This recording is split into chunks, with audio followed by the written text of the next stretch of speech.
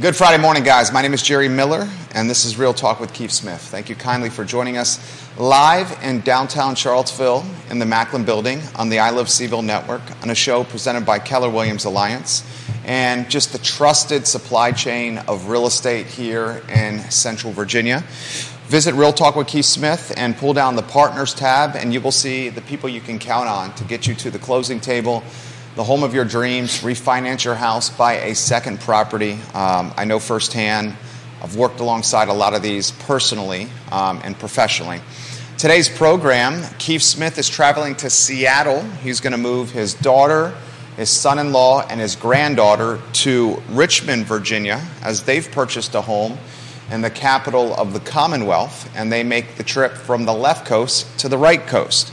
Keith will be back I believe a week from today or the following week, but we have some folks in the chair that are pros, and today's guest absolutely embodies that quality.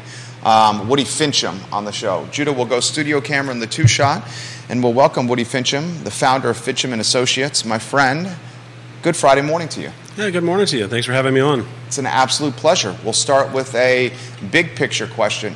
From your standpoint, how is the market doing?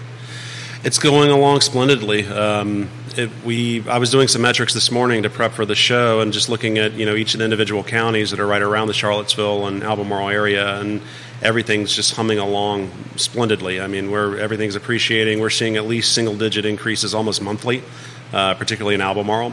Fluvanna is definitely picking up, and there's still a shortage of inventory, but that's not a bad thing.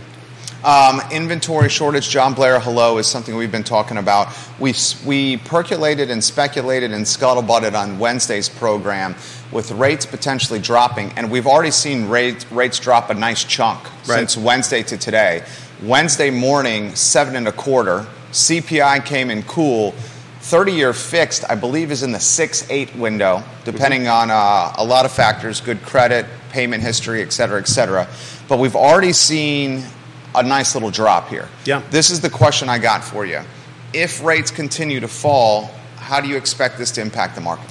It's just going to put more stress on the low inventory. I mean, if you're trying to get a home, your selection's very low, and you may not be getting into your dream home, but you'll be getting into something, but you're going to be very competitive, and you're going to have to offer, a good competitive offer to make it work.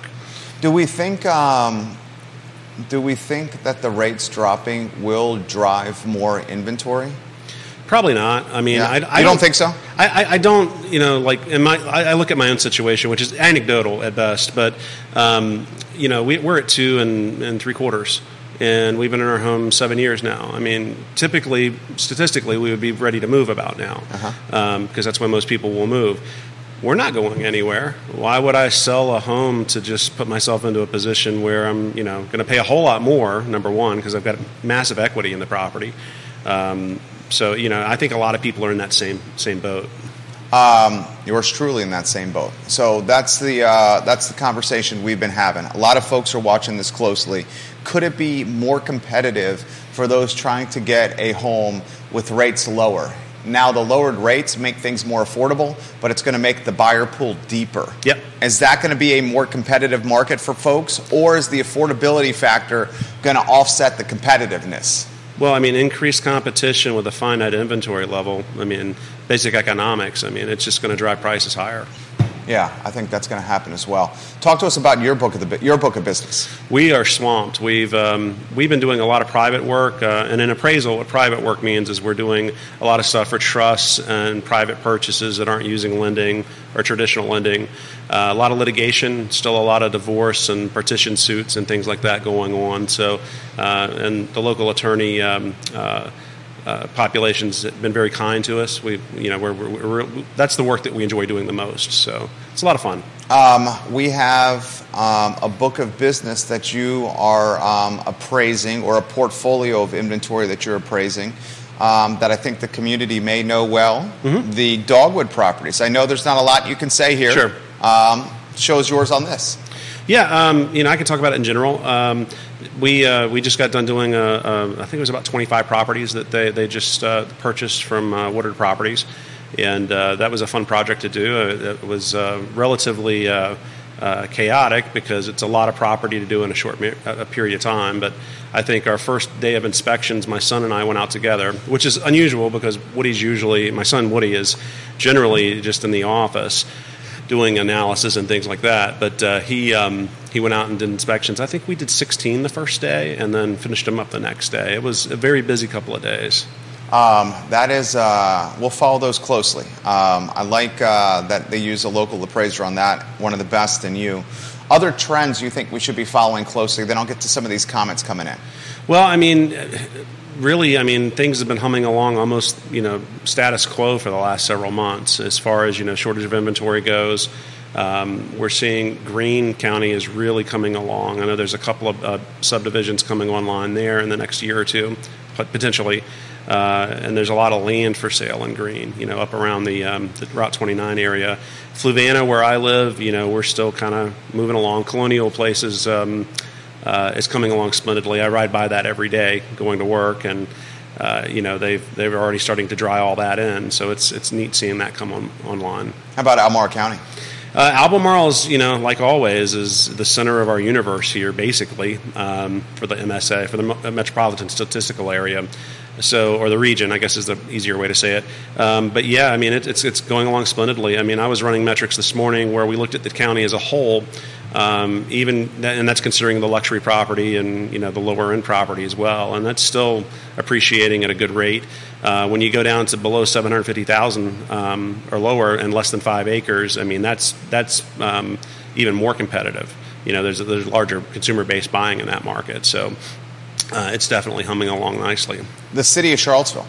It's just like Albemarle. We're really watching with a lot of interest what's going to happen with the zoning changes.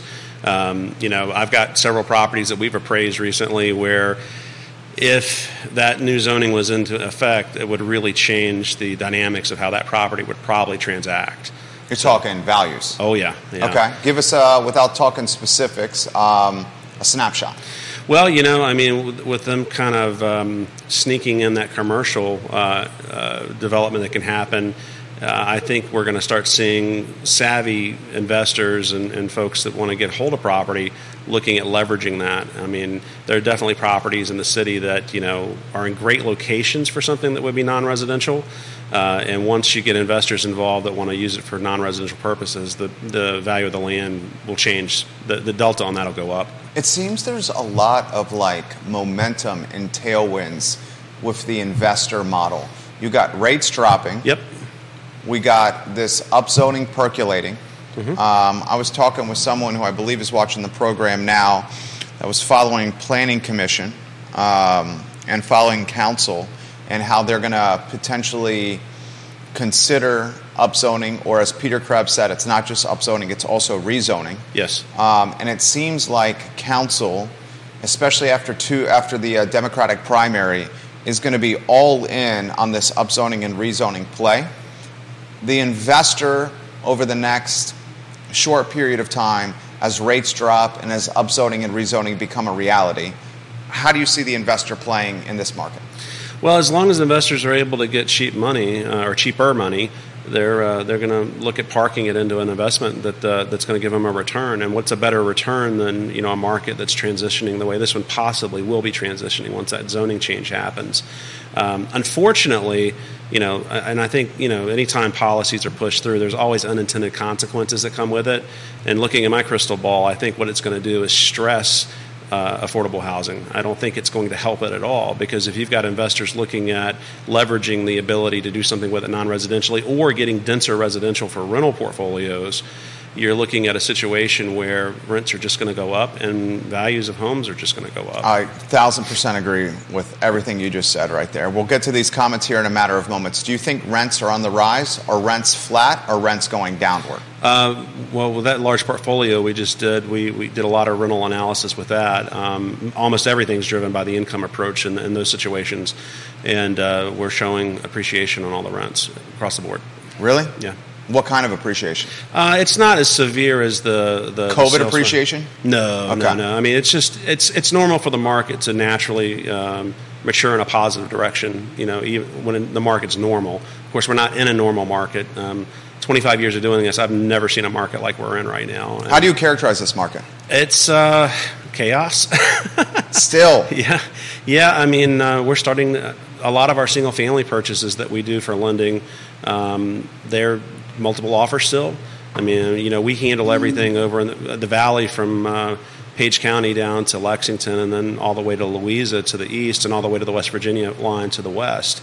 And I don't, other than maybe Buckingham and a couple of really small rural markets out west, everything's appreciating. We're not seeing anything now. Some of the multi-market has stabilized in the last several months, but that's probably going to change as interest rates go down. Put that in perspective. Give us that in a more layman's. So when we were doing a lot of the market analysis in Dogwood, and this is just general information, it's not nothing specific to what we were working on, but the multis, when I'm a residential appraiser for the most part. So when I'm talking about multis, we're talking about small residential multis that go from 2 to 4 units. Anything above 4 units would be considered commercial property or commercial residential. So for that small residential investment property, the last year or so, we've seen sales prices sort of normalize, meaning that they are appreciating, but at a very slow rate. Whereas, a couple of years ago and up into COVID, they were appreciating fast. But that's definitely slowed a little bit. I think a lot of that had to do with the interest rates in the fall. But with us looking at a downward trend, more money is going to become available, and that's of course going to put more stress on it. So, do you think the market we're heading into will be more competitive for first-time home buyers than peak COVID? I don't. I mean, using the word competitive and first-time home buyers is almost an oxymoron right now. I mean, well said. If it's more expensive now. Yes. Yeah. I mean, entry level $400,000 or more, and there's not a lot available even at that price point. It's bananas right now. All right, we'll get to comments here. Let's get to the one from Jonathan, and then I'll get to the other ones that are coming in on Twitter and on YouTube. He says, bring up the topic from Wednesday when new construction starts becoming a legitimate comp for a neighborhood. Basically, when does a new construction or a house that was just built get so long in the tooth that existing houses in the neighborhood can use that new construction as a comp? So the common sense answer from an appraiser perspective is that when does something become comparable to something else? Well, it's when the consumer group is looking at properties as alternatives to one another. So, and I assume from your question that we're talking about spot building in existing neighborhoods? That's right. Infill? Okay. Yeah. So with infill construction, new construction typically is going to be its own market, even within an existing market. If you've got a home that's 70 years old, it doesn't really compete with a new construction home. The design of the properties are usually vastly different because building science has changed so much in the decades between the properties. And now, if it's a remodeled home, that's a different story, where they've done a gut, where all the mechanical and everything's been brought up to current code. They sometimes will compete with new construction, but we see a lot like. Can't think of the name of the street, but we just did a really big home that was built in an older neighborhood off of Ridge, and it's you're comparing it to other things around the city that are new being built in existing neighborhoods, and you're just not going to. The two things really don't compete. And you were asking before the show about when does something go from new construction to not new construction. Using Fannie Mae and Freddie Mac's rules on how they define it, it's anything that's less than a year. If it can be lived in up to a year, then after that it's considered existing, but before that it's considered new construction. So that's usually the filter that we'll use. Tom Reynolds asking how he can listen, and Charissa Kwan. Oh, awesome. Has shared the link with Tom, and now they are listening to you right now. Sean Johnson, hello and welcome to the program. Tammy Wilt, welcome to the program. Remax and Nest, welcome to the program. Neil Williamson for Woody. This is a topic that everyone's talking about, so we should spend some more time on this. Sure. He says, while I respectfully disagree with Jerry and Woody regarding the impact of adding housing supply to the Charlottesville market, I am seeing very interesting statistics locally and nationally regarding increasing renter retention data. More housing everywhere for everyone, for Neil Williamson. Neil's of the mindset, and we have a lot of love for Neil in this program, and I believe he's joining us next week, that if we increase the density and the supply, the prices will stabilize, which could breed affordability for the market. You and I are of the mindset that if we make the dirt more opportunistic, yes, and the dirt more expensive because it is more opportunistic, then folks are going to have to pay more money for the dirt and the structures that are on it. Yeah. And if they pay more money for the dirt and the structures that are on that dirt, they're going to expect a larger return on investment on that purchase, which is just basic investor strategy. Sure. And as they expect more ROI for the opportunistic dirt that's more expensive and the structures that are on that dirt, they're going to come to market with price points that aren't necessarily affordable. And if you have this collision, it's going to continue to drive price points northward. That's a very layman flip book right there. I think so. Okay, so let's unpack this. The multiple people are asking here about the upzoning. Here's a great question from Kelsey. Why would this even be considered if it's a possibility of making things more expensive? I don't want to answer for you, but I have a feeling where your answer is going to go. I'll throw it to you on that, Kelsey's question. So going back to Neil real quick, there's few people in Charlottesville that I respect more than Neil. He's a great guy, wealth of knowledge, and we're lucky to have him at Carr and with a free enterprise forum. Agreed. So the spirit of what they're trying to do, I think, is a positive thing. But like in anything with a free market, capitalism's a wonderful thing, but it can also become toxic in some instances too. And generally, that's when people figure out how to leverage it to their own personal advantage. So, I mean, if they do it, if people are going to use the upzoning to offer more homes, and of course, they're going to try to get as competitive a rent as they can out of those properties. But in the end, I mean, if we're not going to have a lot of companies coming in or investors coming in to own the properties and then leverage it up as high as they can, it will work well. I agree with Neil there. However, human behavior would dictate that it probably won't go that direction. I mean, if I had to guess. I would be very pleased to see Charlottesville, personally, from my own perspective, to help with affordable housing, to not allow commercial development when they do this. This should only be for residential density building. It should not be for commercial. Okay, let's go down that road. Yeah. Talk to us more about that. Well, I mean, you talked about on the show a couple weeks ago where, there's a possibility with the way they've got this written right now that, someone could buy a couple of residential lots in a residential district and put a 7-Eleven in, or a vape store, or a cannabis store, or, whatever. It would be a non-residential use. What happens in those situations is that oftentimes the properties adjacent to them will become not less valuable but less desirable, in the sense that it's going to become renter-occupied, not owner-occupied.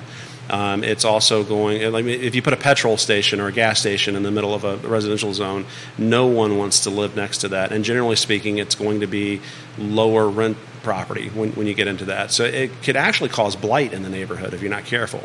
That's being extreme. No, but we see that happen. Yeah, that's happened in Charlottesville. We see that happen sure. now. All right, I'll throw this to you here. This is something that also should be highlighted. If the dirt is opportunistic and the structures on the dirt are potentially upzoned for more density, we could be taking away housing in its current form that is more affordable and making it more expensive. So we could be doing the opposite of breeding affordability, because we're making investors, we're making the potential buy more attractive to investors, and those potential buys would have potentially been there for first-time home buyers or second-time move-up buyers. Your thoughts on that? I agree with it. I mean, you go to any large metropolitan area, like just say Chicago. I mean, I spent a lot of time in Chicago for various reasons. If you go anywhere near the central business district, real estate's ridiculously expensive, right? The same thing's going to happen with interior Charlottesville. I mean, we are a very small metro when it comes down to it. But in the end, if you want to be downtown or close to downtown, you're going to pay more to be there. This isn't going to make it more affordable if it goes the direction I think it's going. It would be nice to see Albemarle open up some more development zones. That would help more than anything else. I was in a meeting a couple days ago that Keith Smith was running for the housing. I can't think of it. The Thomas Jefferson Planning District Commission? Yes, thank you. My brain's not working. And, there were developers and stakeholders from all over the housing industry there in the county as well. And, they're trying to figure out how to solve the problem. And, a lot of folks were suggesting, hey, let's get rid of a lot of the requirements because it adds a lot of costs to what's going on. And let's get some more land open to development, even out in the rural areas maybe. Manufactured homes were brought up because that is an affordable way to go. You can put in a whole lot more units at a manufactured home level than you can with traditional stick-built. Jesse Rutherford, Nelson County Board of Supervisor, hello. Holly Foster, hello. Peter Krebs was on yesterday's show. The Piedmont Environmental Council, hello. James Watson, hello. Brent Lillard, the real estate investor and the CEO of GovSmart, hello. Jeremy Rowe, hello. Kevin Yancey, Jamie Turner, Lisa Costello, Dave Warwick, hello. Lauren and Keswick, Lonnie Murray, hello. Michael Plecker, Jason Howard, Kelly Lewis, Scott Q, Johnny Ornalis, Georgia Gilmer, Richard Fox, Dino, hello. Guys, if you have questions, put them in the feed. This is a great one from Grayson. How is this going to impact Albemarle County? What happens in Charlottesville with density and zoning? Will it have an influence? Albemarle's got an opportunity here to open up land if they can. I don't know how much land Albemarle actually owns, but if they, there was some discussion about a land bank possibly. That would be a good thing, I think, if it's handled correctly. Albemarle has got a lot of land. Not the county itself, but just Albemarle in general. Geographically, there's a lot of land there outside of the metro area. So I would hope that, we would see some more developments coming online, but not developments that are, only hardy plank and only, require 2,500 square feet, or larger.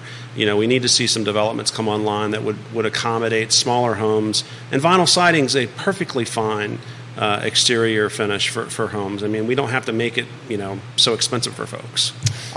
Some of the viewers and listeners of the talk show here outside the door right now. I see that's why we locked the door. Do you think Albemarle County will change or will influence or will get influenced by the city with upzoning in any capacity? Here, Diantha McKeel sat in that chair next to you and said, there's no reason, her exact words, I'm not putting words in her mouth. Roger Voisinay says, hello, Woody Fincham from Virginia Beach. Awesome. He's watching at Virginia Beach right now. And Diantha McKeel, supervisor, Albemarle County, Jack Jewett District, she said, there's no reason for us to expand the developmental area in Albemarle County. It's 5% right now. Only 5% of Albemarle County is designated for commercial and residential development. She said, there's no reason for us to expand this if our current 5% that's allocated is not at full capacity. Those were her exact words. Do you see, maybe it's the old guard, I want to say, influence at all by Charlottesville City? Or is there not the political capital to do that? I don't think, legacy politicians are going to change their mind. Here's the thing. When you're dealing with an affluent community like we have, the affluent folks in that community, they have time to lobby. They have time to talk to their politicians. The people who are really being affected by this, young parents, people that are working in service jobs, they're too busy working and taking care of their families to engage at the political level. So I don't think the politicians are actually aware of what the real problems are here. Because those folks that really need the help aren't engaging them. Well, that's fair. Scott Moore says, good morning, Woody Fincham. Scott, hey, Scott. We love you. Here's what, I'll throw this to you. I think the politicians are aware, but I think the politicians are making policy and governmental decisions based on what their constituents want, which, to your point, the constituents that are in their ears are the ones that have the deep pockets, that are the ones that want to keep the county the same. Sure. Or like the ones that maybe want more density because they want to live here. They're not living here right now because they can't afford it. Right. So they can't be chirping in the ears of, say, Supervisor Malik is either in her fourth or fifth term. Diantha McKeel is in, her second or third term. Okay. We got Lepisto currently running for a second term right here. We do have some potential youth coming on the board, and Mike Pruitt, who's running unopposed in the Scottsville district, but Pruitt's only one of 6 votes. Right. Pruitt will join us on the I Love CVille show next week, guys. So to Woody's point, I don't think the political capital is there to expand the development area. And as long as it's only 5% for housing and for commercial, the supply is going to be so constrained that the prices are going to go up, which is your business, which is what you do. Thoughts on any of that? Well, I mean, we've got to have a change in philosophy locally if we're going to develop more. And people move to Charlottesville, they love it the way that it is. But this NIMBYism, the not in my backyard folks, and that's a lot of people. And, you know, if you talk to anybody on an individual basis and say, hey, we have an affordable housing issue, our service people can't get into homes because they've been priced out of it. If you talk to them individually, they'll say, great. But if you talk to them as a group in their neighborhood, they're going to say, well, it's great, but we would like that to be in another part of the county, not next door to us. So that's the reality of what we're working with. And, I mean, from a business perspective, from my business, of course, I want to see more development. It makes more money for my company. Our revenue will go up because of it. But, you know, I mean, I live here, and I want to see Charlottesville continue to be as great as it's always been. And to do that, we've got to afford some of those folks that can't afford to live here to be able to live here. Great take right there from Woody. Neil says this, guys, put the questions in the feed. I'll relay them live on air. Give Woody Fincham props in the comment section. I'll relay it live on air. This a follow-up based on what Nicole Scrow is trying to do. Nicole Scrow is a developer. She's a home builder. Neil says, can the current land prices support smaller home developments? Nicole, and I follow her on Twitter, it was a few days ago. She had an interaction with John Blair started this on Twitter. John's watching on LinkedIn, and he showed a jurisdiction where it's a major home developer, and I'm going to go to Twitter and find what that major home developer's name was doing essentially row houses, and these row houses had very little space. They were single-family detached, but there was very little space between each of the houses. Okay. And the developer was trying to maximize rooftops on dirt to drive value, but while also maximizing rooftops on dirt, they were able to create a more affordable product because they had more of them that they were able to pass on the savings potentially or a lower price to the market. Right. So Scrow, and this was on Twitter, asked the question, can the current land prices in our area, Albemarle and Charlottesville, let's talk, support smaller home developments? Well, you know, the meeting I was mentioning a couple days ago, I don't work in the development side of things, but we got to hear a lot of developers talk. And, I mean, one lot, apparently, from what I have gathered from that meeting, is that you're looking at $100,000, $120,000 per lot just to get it going. That's... To answer your question, with that kind of price in there, no. I don't think... What's the multiple based on price generally if a lot is purchased for this? So in my career, we've seen it go anywhere from about 20 to 30% of the total cost.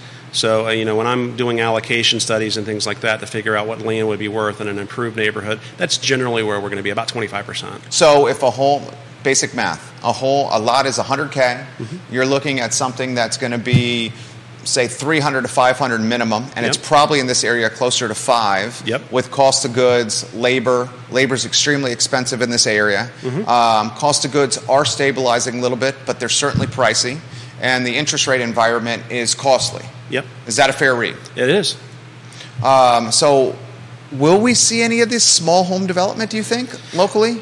Only if we can get rid of some of that cost, and I don't know what that means. Does it mean putting together grants for things like this, tax programs? I mean, that, and some of this we're talking about would have to happen at the state level.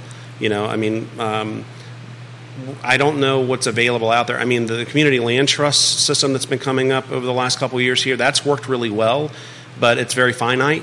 You know, they can only do but so much. But, I mean, that essentially removes that land cost to the borrower, and it does help folks get into a situation where they can, you know, get something more affordable. This has been put on the feed from Spencer. Do you expect the university to capitalize or to take advantage of the more density in the city of Charlottesville? And if the University of Virginia does do that, won't that just backfire on residents? That's a good question. Well, they've already acquired a lot of property around their new development over there for the conference center. And, we did several of the private assignments when, the foundation was coming in to buy up that property.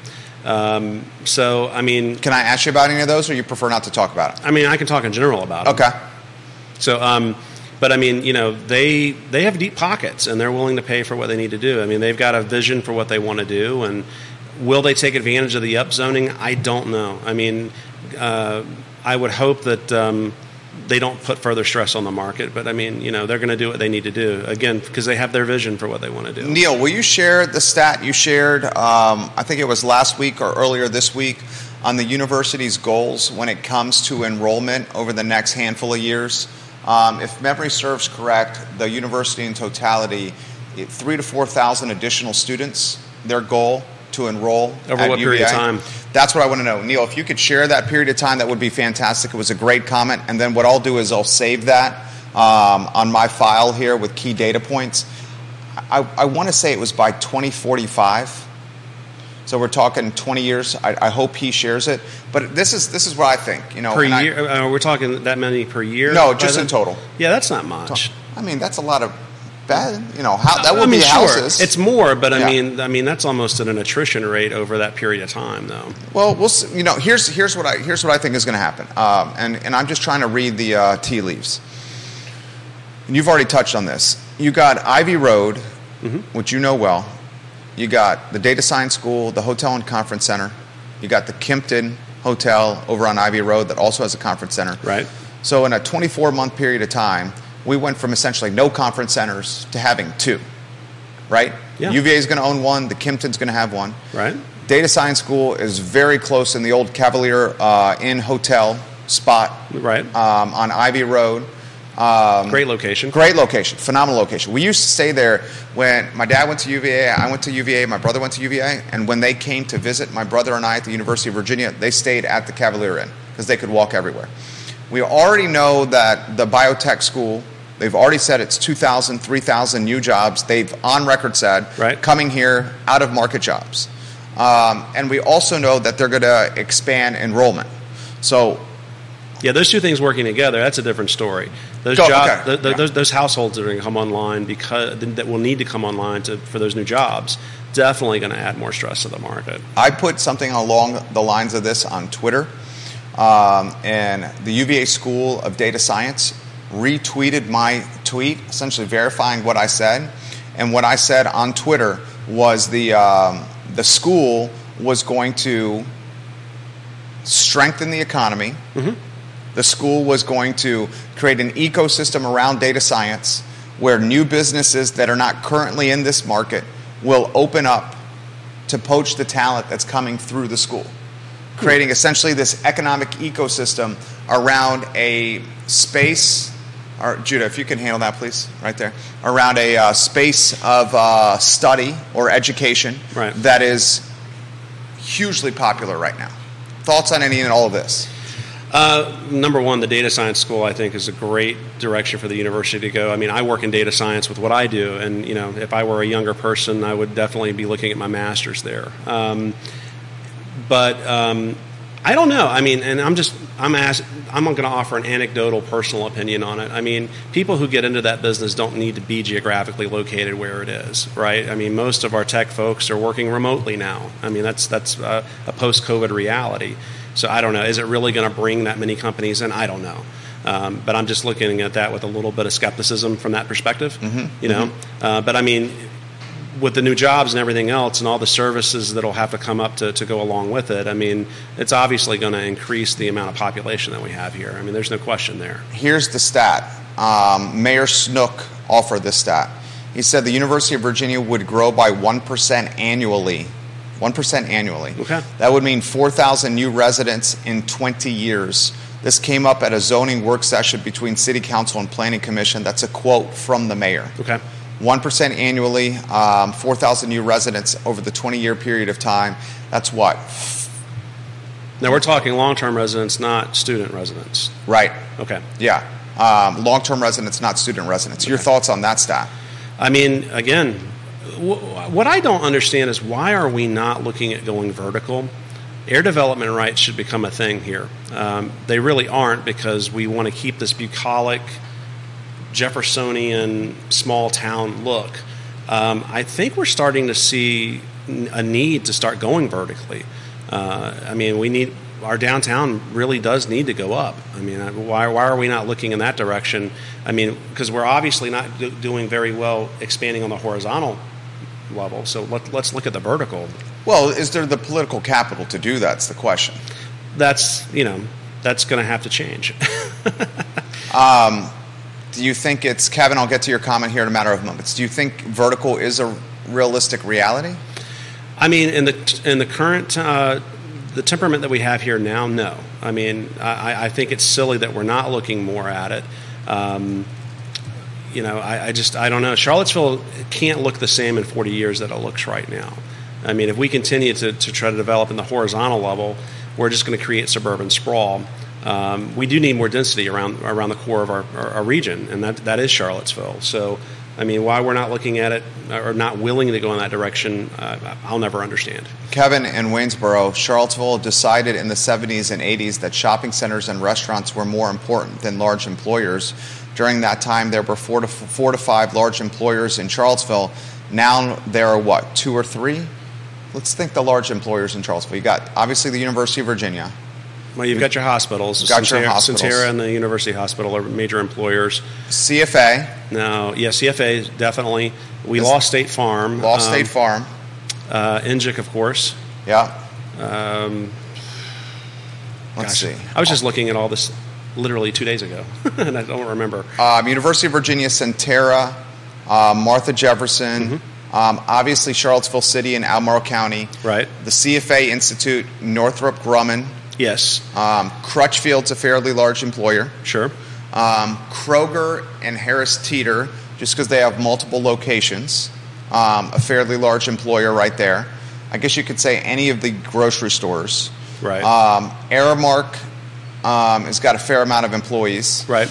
And they do the dining, run the food halls for UVA. Right. But really not a ton. No. And I would imagine the large employers don't need to be necessarily based in a high cost of living area like this, because people can work remotely and hybridly. Roger says Apex and Willow Tree should be on that list. Yeah, they should. Yeah. He's on Virginia Beach. So we do have the employer traction there. The question is, why would a large employer set up shop in a high cost of living area like this when their employees may not be able to afford to live here? Well, I mean, I could see an executive management level professionals coming here. I think we've seen that with some of the smaller tech companies that are coming in or that have come in. They're making salaries that they can afford to live in the area. But yeah, your normal Joe Smith worker is not going to be able to come into an area like this unless they're going to go out to a very rural sector of the market. From Jennifer here, she says, why not more condos or apartments in this area? We've come here from Northern Virginia, and townhomes and condos were everywhere. Why don't we see them in Charlottesville and Albemarle? It's a good question. There's just not a political appetite for it right now. You think that would change? I don't think. You think it would? Evolution's going to happen. I mean, change is inevitable, but timing of the change is that's the $1 million question, right? I mean, when's it actually going to happen? Right. Absolutely. Guys, comments I'm going to get to here in a matter of moments. This is a very good one. Grayson follows up by saying, the interest rate environment, if you guys can get back onto that topic, many times folks have said on this talk show that when rates drop, the inventory is going to pick up. Now it seems the tune has changed a little bit. Please take a deep dive on rates.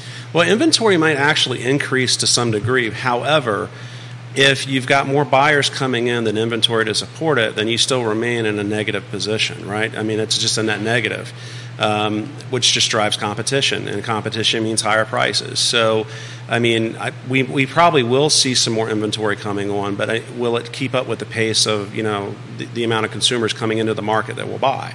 And I think the answer is no. This is a great one from Cara on LinkedIn. She says remote workforce needs to be supported by housing with fiber internet and stable and supported small businesses, small and medium-sized businesses that provide a variety of things to do and places to eat. That's a damn good comment. Yeah. I'll read that one again, and then you unpack this for the viewers and listeners. Remote workforce needs to be supported by housing with fiber internet and stable and supported small and medium-sized businesses that provide a variety of things to do and places to eat. Unpack that for us. Well, I mean, once you get out into the less urban areas and less suburban areas in the county, I mean, the internet's not great. Self-service is not great. So, I mean, you do need those two things in order to help remote workers take advantage of being out in those rural areas. I mean, Nelson County is an example. You know, that high-speed trunk they put through the valley really helped them. I mean, when COVID came on strong, I mean, it's proof in the pudding. You know, you've got a lot of folks that are living in Wintergreen and the Wintergreen. What's the name of the subdivision down on the valley floor? Stony Creek. Yeah, Stony Creek. I mean, you're seeing a lot of full-time residents there, where those were mostly second homes or vacation homes for a lot of folks, particularly in Wintergreen. But you know, we do a tremendous amount of work up there. And we're seeing a lot of folks now that are living there permanently because they've got the internet to support them. And stuff like that around the more rural areas and less populated areas would be great. I mean, like in Fluvanna, we were able to get a part of the Firefly thing that was coming out there with the electric co-op. And that's worked out really well for a lot of folks. So. I will put in a plug, and I think she's going to like this, for Ting Fiber Internet. That's what our building is running on here. And this network is running on. And since we made the transition from Comcast to Ting, the network's been stronger than ever. Good. And our 24 tenants in this building have been more happy than ever. I also was showing one of our office spaces yesterday to residents in Nelson County that were building a custom home in Nelson County. They bought the dirt. They're literally building the house now. And they said if it wasn't, and I'm drawing a blank on the internet provider, if it wasn't for this specific fiber provider and internet, they would not have purchased this dirt or chosen to build their forever house there. Right. Any viewer and listener, Jesse Rutherford, can you help me on that? The provider of internet that is coming to Nelson. I should know that. I literally had this conversation yesterday. Firefly? One of the viewers and listeners will help us here. Do you think that this community is becoming so expensive that the small and medium-sized business is struggling to have sustainability and long-term success here? And if so, what is the fallout of that? Well, I mean, Charlottesville is full of entrepreneurs. There's a lot of small business, medium-sized business here. You know, my company being one of the small businesses. It's for us. I mean, we live in Fluvanna. You know, we don't pay a business license fee. There's a lot of advantages to being out in the rural area like that. You have no business license fee there? No. Get out. No. That's awesome. I honestly think they should actually go with it so we can get some more resources for the kids out there. Well, okay, so I'm learning something here. Yeah. Personally, what's the business taxes in Fluvanna? There aren't any. There's zero business tax? No, I don't pay any business taxes to Fluvanna. Oh my God. Now, I'm sure they get some sales tax, but they don't get hammered in the city of Charlottesville. Yeah, it's expensive. Yeah. Now 90% plus of the jurisdiction is funded by residential taxes, rooftop taxes, yeah. Right? So they're making it up in some ways there. Get out. So what would prevent, and I'm just talking out loud here, you just literally flabbergasted me. What would prevent somebody from setting up shop in Fluvanna and doing business all over Central Virginia digitally through the internet or an ISP? Nothing. That's what you guys are doing? Yeah. Oh, my God. I mean, we're still on Comcast, which we hate, by the way. We are switching to Firefly, but, you know, when I'm uploading, some of our files get 30, 40, 50 meg, and when you're uploading on the speeds that Comcast takes forever. It's horrible. Yeah. Jason Howard on Rio Road, you've talked about the labor issues in Charlottesville and the switch to kiosks and other forms of automation. Are you seeing more of your clients using these kinds of solutions instead of the labor they can't find? I am seeing more of our clients using automation. The small and medium-sized business, however, doesn't have the financial resources to do it. So as businesses head to automation and kiosks, it really gives a leg up to those brands that are well-capitalized and or publicly traded and or chains or corporations. Do you want to unpack that at all? I mean, we are inundated daily with the new AI technology that's coming out to assist small business, and also with virtual workers. And, of course, we don't use any of that. I mean, now I don't have an actual office where all my people work. Everybody's remote. So I guess it's virtual in that respect. But, we get marketed to all the time. And the problem with it is that it is expensive. As a small business owner, I can't justify the expense for some of that. So we're keeping everything with our normal workforce that we would normally use. Of course, we're not very large. I mean, there's 10 of us total. So I mean, I'm literally, while hosting this talk show, thinking about building an 800 square foot or renting an 800 square foot office or studio and just doing the I Live CVille show from Fluvanna. And that would legitimately save us tens of thousands of dollars in taxes. Do the Mark Maron podcast thing. He does it out of his garage. Yeah, that legitimately would save me off the rip tens of thousands of dollars. Bill McChesney, mayor of McIntyre, Jesse James had a gun. The city of Charlottesville has taxes and fees. This is a very, very good question from Thomas. How has ChatGPT influenced Woody's business, or could influence Woody's business? We've been watching that with a lot of interest. A lot of my colleagues that are appraisers tend to be, a lot of us tend to be kind of on the techie side. We're all nerds. And some of the folks that have really gotten into ChatGPT have actually been feeding market analysis information into it and things like that. It actually writes a rather cogent amount of narrative.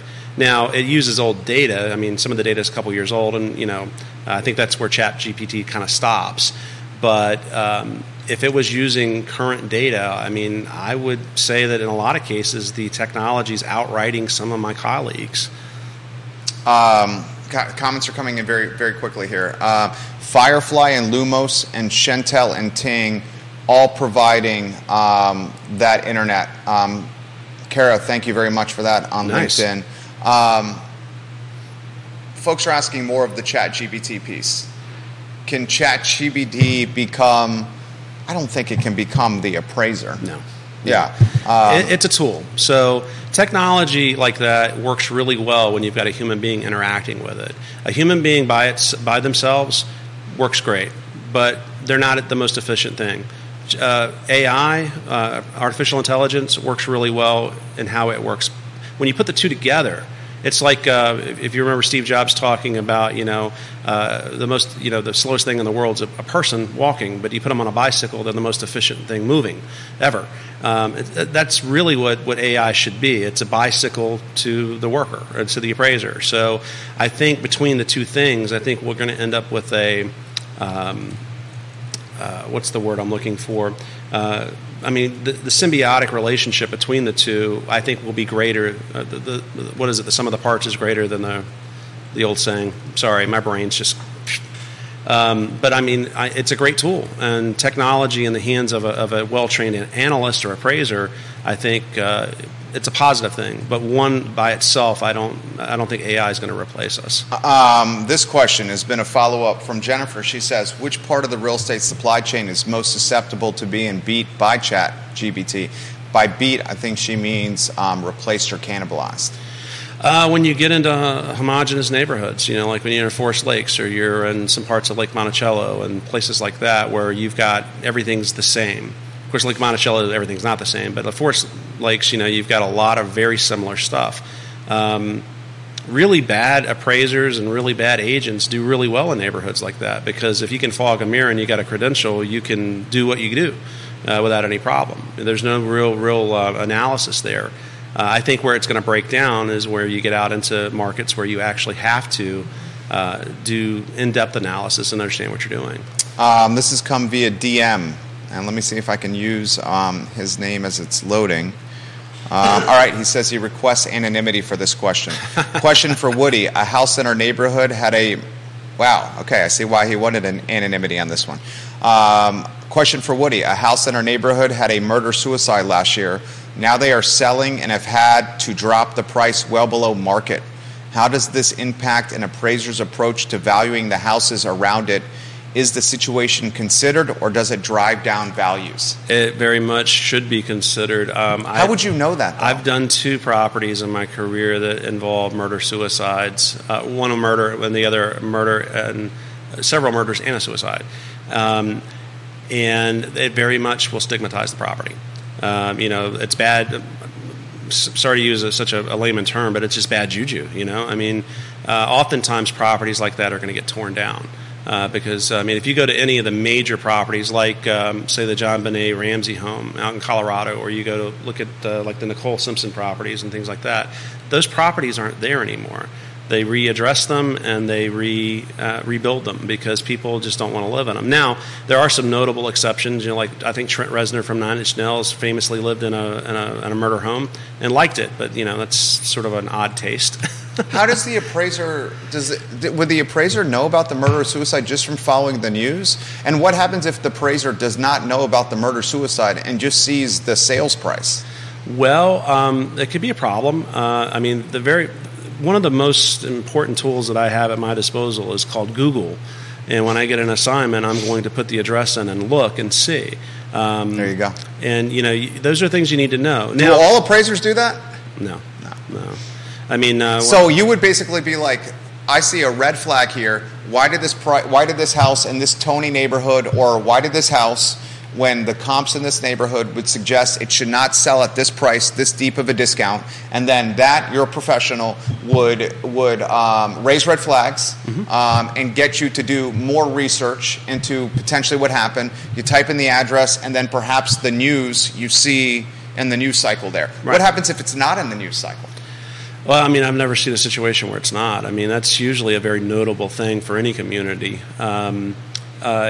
It's possible, I guess, that it's going to skate under the radar. And if it's skating under the radar, then the market's not going to be aware of it. So this is more follow-up from the gentleman who wants anonymity. It should be worth $630, but they have had to drop it down to $565. It keeps falling in and out of contract as well, and it was not really in the news cycle. Right. But someone's finding out about it, though. That's why that cycle's happening. Okay, how about this? So this is the brander coming out of me and the advertiser coming out of me. Yeah. And this is an idea for the gentleman who's requesting anonymity here. Should the residents in the neighborhood pool their resources and create a branding mechanism, a website, tied to the address of that house that depicts what happened in this location and why the price point is what it is? Oh, that's a big question. Honestly, I don't know. Generally speaking, I've never seen that happen. So to say what they should or shouldn't do, or because I would imagine the neighborhood is nervous. Sure. Seeing the home trade for so low. But here's the thing, though. Okay. That's going to be what we call a duress, a sale under duress. Okay. So there's market forces at play there that are economically making that an inviable comp. So yes, when you are having another appraiser come out to appraise your property, and that property that we're talking about is in the neighborhood, I would probably be the first conversation I'm having with that appraiser. Because unfortunately with residential, we'll have the appraisal management companies and the lenders that they want to get the cheapest appraiser they can. And oftentimes what that means is they're going to hire someone from 2 hours away to come in and do it for half the cost of what, say, a firm like mine would do it for. I'm local. I know what's going on. Real estate's very local. And when you bring in people from outside the market to do it, they may not be aware of that situation. So that's a conversation that those residents should be having with their agents and with their appraisers as they're coming in to work for them. Because, if you're going with the cheapest, you're probably not going with the most informed people. So this has opened up a Pandora's box of comments Sure. here. I had never even thought about this, dude. This is why I loved sitting across from you. I literally got blown away is the wrong terminology here because of what we're talking about here. I literally had my mind taken aback by the Fluvanna County tax topic on businesses, literally. So the businessman in me is thinking about that. Now this topic I hadn't even really thought of either. So the comments are clearly resonating with the viewers and listeners because I don't think they've even thought about this either. So this one's coming. What's the difference between a natural death or a murder-suicide when it comes to valuing homes? I would imagine a huge difference. Yeah, I mean, there's a lot of, again, bad juju, going back to that term. I mean, people can be very, what's the word, superstitious, and violent deaths are something that our society, unfortunately, we experience it, but we get enamored with it too. I mean, it creates all kind of situations around it. So, I mean, look at just Netflix or any of that. I mean, how much true crime documentaries out there? My wife loves it. Yeah, my wife does too. Yeah. She'll go down a rabbit hole for days watching that stuff. Yeah. But I mean, in the end, we're infatuated with it. So with it comes, there are people that are going to say, hey, I'm superstitious for whatever reason. I'm not going to live in a home where a violent death has occurred, versus a natural death where, we all die. I mean, that's just the reality of the situation. So, and if you're lucky, you get to die at home, in your own bed, and you're not in a hospital, and it's not a violent thing. So, I think that's just a natural thing. I don't believe Virginia requires disclosure of natural death. I'm not sure about the violent stuff, though. That's a question that just got put on the feed. Yeah. Would that be in the disclosure and the listing? If I were handling the listing as an agent, and again, I'm not an agent, so I'm just. But you do have a real estate license. No. No? I have an appraiser's license. Appraiser's license, yeah, okay. I tried to be an agent for about a year and didn't like it. Okay. I like data a bit more than I like holding hands. But mass respect to the people who do it. But I'm not quite sure if they have to or don't have to. I know in certain states it is a requirement, but if I were handling a listing, I would want to be upfront about it. Being transparent is the best way to do business. This is a great comment that's come in, and before we do, we'll highlight some of the viewers and listeners that are watching. Paul Sharon. Oh, awesome. Hey, watching in Massachusetts. I believe he's an appraiser as well. Yep. Folks in Northern Virginia, Richmond, Short Pump, and Southwestern Virginia on the feed. This is a good question. Which comps are removed from the appraisal algorithm if they check in way lower than the rest of the neighborhood? Or is that comp not removed from what Woody does? And that's from Sloan, who is watching in Short Pump. So when I'm doing my analysis to figure out how I'm going to value a property, of course, we rely heavily on comparable sales. So we'll take all the comparable sales. In like in a neighborhood like Forest Lakes or like Monticello, I might have 3 pages of single, 8-font, single-space data points that I can look at for comps. But what I'm going to start looking at is I'm going to array those comps. And I'm going to go, okay, most of my sales occurred in this, this part. If I've got stuff that's really low and stuff that's really high, I'm going to start asking questions about those comps and go, there's something different here. Why are they outside of the normal? And if they're outside of the normal and there's a good reason for it, if it's really low, there could be lots of things going on. It could be a court-ordered sale for a divorce. It could be a situation where someone was getting ready to go into foreclosure and they sold low. Or, there's all kinds of reasons why the participants in the transaction are not acting in their best interest or not able to act in their best interest by getting the highest price that they can. So those things should be excluded in analysis when you're in a market like we are, because they're not normal sales. Lori watching. Love when awesome. Mrs. Fincham watches. She goes, aren't there some laws about disclosing certain things to potential buyers? We touched on that a little bit. Yeah. That would be a question for a realtor. Yeah, I wish Keith was here. He could tell us. Yeah. I believe there is, but I'm not sure. Okay. This is a follow-up from her, from Sloan and Short Pump. She says, with the comps that check in extremely low, it sounds like they could be discounted in the potential appraisal. How could this influence, however, the sale of other homes in the neighborhood moving forward? That's more of a question for a realtor there. Well, you go back to Keith's trusted advisor stuff. You want to work with professionals that understand how that works. And, most good agents and brokers, they just like appraisers, they're going to go in and look at the data and go, and they're going to ask questions. Why are these sales a thumb on a hand compared to everything else in the neighborhood? And if they're legitimate sales, that could indicate that the market's transitioning to a different direction. And we will see that once the market does become, when there's more inventory on the market and we return to our normal, sales like that will occur where people aren't using an agent, so they're not paying a commission, so they may discount their sale because of it. They may be in a financial situation where they don't have to get the absolute most. That starts occurring more often. That becomes the flavor of the market. Linford Berry, the director of the Virginia Auctioneers Association. Oh, yeah, awesome auctioneer. Is giving Woody Fincham some serious props. Paul in Massachusetts says, you're crushing this right now, Woody. Thanks, Paul. This is a good question. Can Woody walk us through the steps he does with working with trusts and or the kids that have inherited property from their parents who have passed away? I would imagine he does a fair amount of that business. Oftentimes, this generation is looking to move property so they can get the money as opposed to holding the property like their parents may have done. Very good question right there from Matthew. So, we don't get... Matthew, speaking from personal experience here, you don't have to answer that. We don't get really involved in the ins and outs of exactly why people are doing it. They just come to us when they need a value. And oftentimes in trust and inheritance situations, an attorney is going to, or a CPA is going to suggest to them, hey, you need to get an appraisal. We've got good relationships with a lot of those types of professionals here in the area, so they'll recommend us to go over and work with them.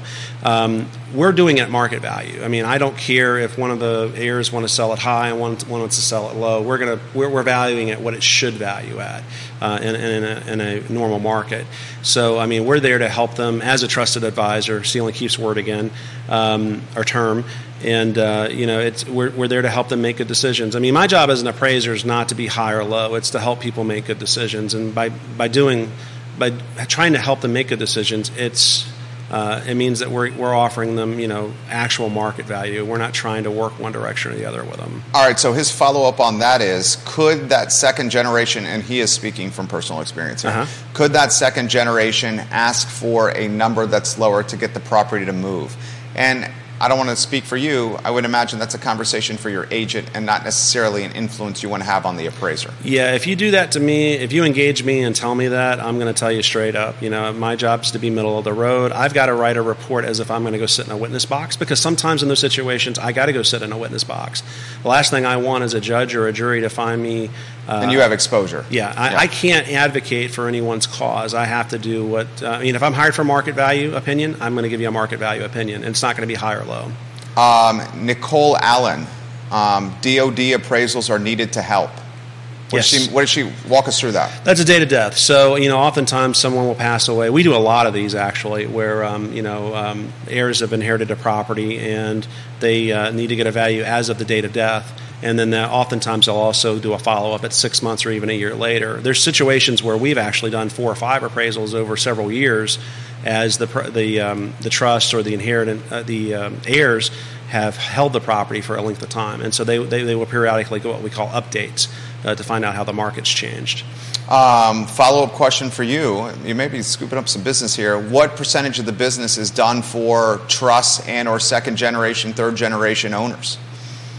I'm not really understanding the question. So I think what the question is how much of your business is tied to those kids and or heirs that are just looking to move that property and get the cash? Honestly, I wish all of it was. That's some of my favorite work to do. Why is that? Lending work is a commoditized service. I'm an expert at what I do, but lenders oftentimes don't want to pay me an expert rate. They want to pay me, what they consider a competitive rate. Since nationally, a lot of my residential peers are hurting because a lot of markets. I had a colleague yesterday post on Facebook that they're in Texas, in West Texas. They've had 2 assignments in 3 months. Nice. And they can't pay their bills. That's unfortunate. And so in those. Why is that? Just no inventory selling. There's just nothing going on in those markets, and. In those situations, lenders and appraisal management companies who order appraisals for a lot of the lenders, they exploit that. Whereas that market might have been getting $600 or $700 2 years ago for an appraisal, they're trying to bid them out at $200. And there are people that have no choice; they have to take that work because they've got no other means. So I would rather work with non-lending work. Now I have some lender clients I absolutely love, and we do a lot of veteran administration work. I'm on the VA panel, and again, that's some of my favorite work because the VA is very middle of the road. they've always got my back. If we're in situations where consumers or agents are upset with us because of a value, the VA they back us up. Whereas lenders that can't close a deal can't make any money, so they don't like you. It's a commission-based business, unfortunately. Absolutely. This guy is a breath of fresh air. The business seems like it's humming right now. I have a client that's in the inspection game, not so much. And I'm seeing some of the inspectors having to shift their model to the inspection for informational purposes only. Yeah. And or they're just charging a nominal flat fee to walk the property with the agent and the potential buyer, and then giving literally feedback on what they see verbally without providing a report as well. And so many of the deals, you know this as well as anyone, so many of the deals are happening where it's like, if you have this inspection contingency in the contract, you're probably not going to get picked from the pool of potential buyers. Yeah, if there's a cash offer with no information needed, no due diligence to be done, that'll win. Yeah, they win every day. That'll win. This question's come in. Can you give us some insight into what you just said, cash offers and the percentage of cash offers versus peak COVID with cash offers? There's still a lot of cash in the market, particularly when you get into the luxury property level. But sometimes it's not actual cash coming out of their bank account. They're cashing out, investments and things like that, or they're borrowing out of their 401k or whatever. So we're still seeing a lot of that. I've been amazed at how much cash we actually see transacting in the market. A lot of refinances we've done over the last couple of years during COVID and after were folks that were immediately refinancing a purchase where they used an investment instrument, they cashed out, and they've got like 90 days or 6 months they have to put the money back. And so they immediately will refinance the property afterwards and do that. So cash is still king. It always will be. David Harmon in Shaker Heights, Ohio, is giving you props. Thanks, David. And saying you're doing a hell of a job here. Dude, the show with you is easy. We're at the 11:30 marker here. Give some thoughts to the viewers and listeners on things we haven't covered that should be out there. Oh, gosh. We've covered a lot. Yeah, we've covered a lot of ground today. That's the cool thing about doing the show is I have some questions, and then we just follow the lead of the feed. Yeah. Your viewers are great. They're all very curious people, which I love. Again, we're just coming along splendidly in Charlottesville. So, even if you're doing, we're doing a lot of, going back to the cash question, we probably every month do 4 or 5, half a dozen appraisals for people who are buying cash because they want the due diligence. But it's not going to affect how they negotiate. They just want to know what their position is going into the property, and particularly if they're paying more than list price, which is still happening. There's... I'm sorry, Jerry, I just don't know what else to tell you that we should talk about. How about how we can reach you? We're available. There's only 2 appraisers that I know of that are named Woody, and myself and my son, and we work for the same company. So finding us online is pretty easy. CVille, you can reach me at my email, which is wfincham@cvillevalue.com. We're all over social media, so you can find us there via Twitter, via LinkedIn, wherever. We're always happy to answer questions, even if it's something that we're not going to be working on with you for a fee. If you've got a general question or something like that, I'm always happy, particularly for our real estate agents and brokers out there. I love helping you guys do what you do, and there's no such thing as a stupid question. We're always happy to help you with that stuff. Woody Fincham, guys. The man is a wealth of knowledge. Fincham & Associates. Judah Whitcower, the director. Thank you, Woody, for joining us. Thanks for having me. It's absolutely our pleasure. Check the Partners tab on realtalkwithkeithsmith.com, and you'll see a vetted list of people you can count on to help you buy a house. Keith's been in the business for 38 years, and these are the folks that he suggests and recommend that you use. The I Love CVille show is up in 1 hour, and we're going to have an interview that I think is... going to be pretty monumental. We will chat with a former Segura Home employee that's going to offer some perspective of their time in the business and what you guys should know that is going on. So we'll hear from someone that worked for the company. We'll also have a number of other news items that I don't think you guys know about, not tied to the company, but tied to Charlottesville, Albemarle, and Central Virginia. This is a network where we're just trying to be the water cooler of information. We crowdsource content and welcome questions and perspective. We'll see you in about an hour. Take care. Woody, that was awesome.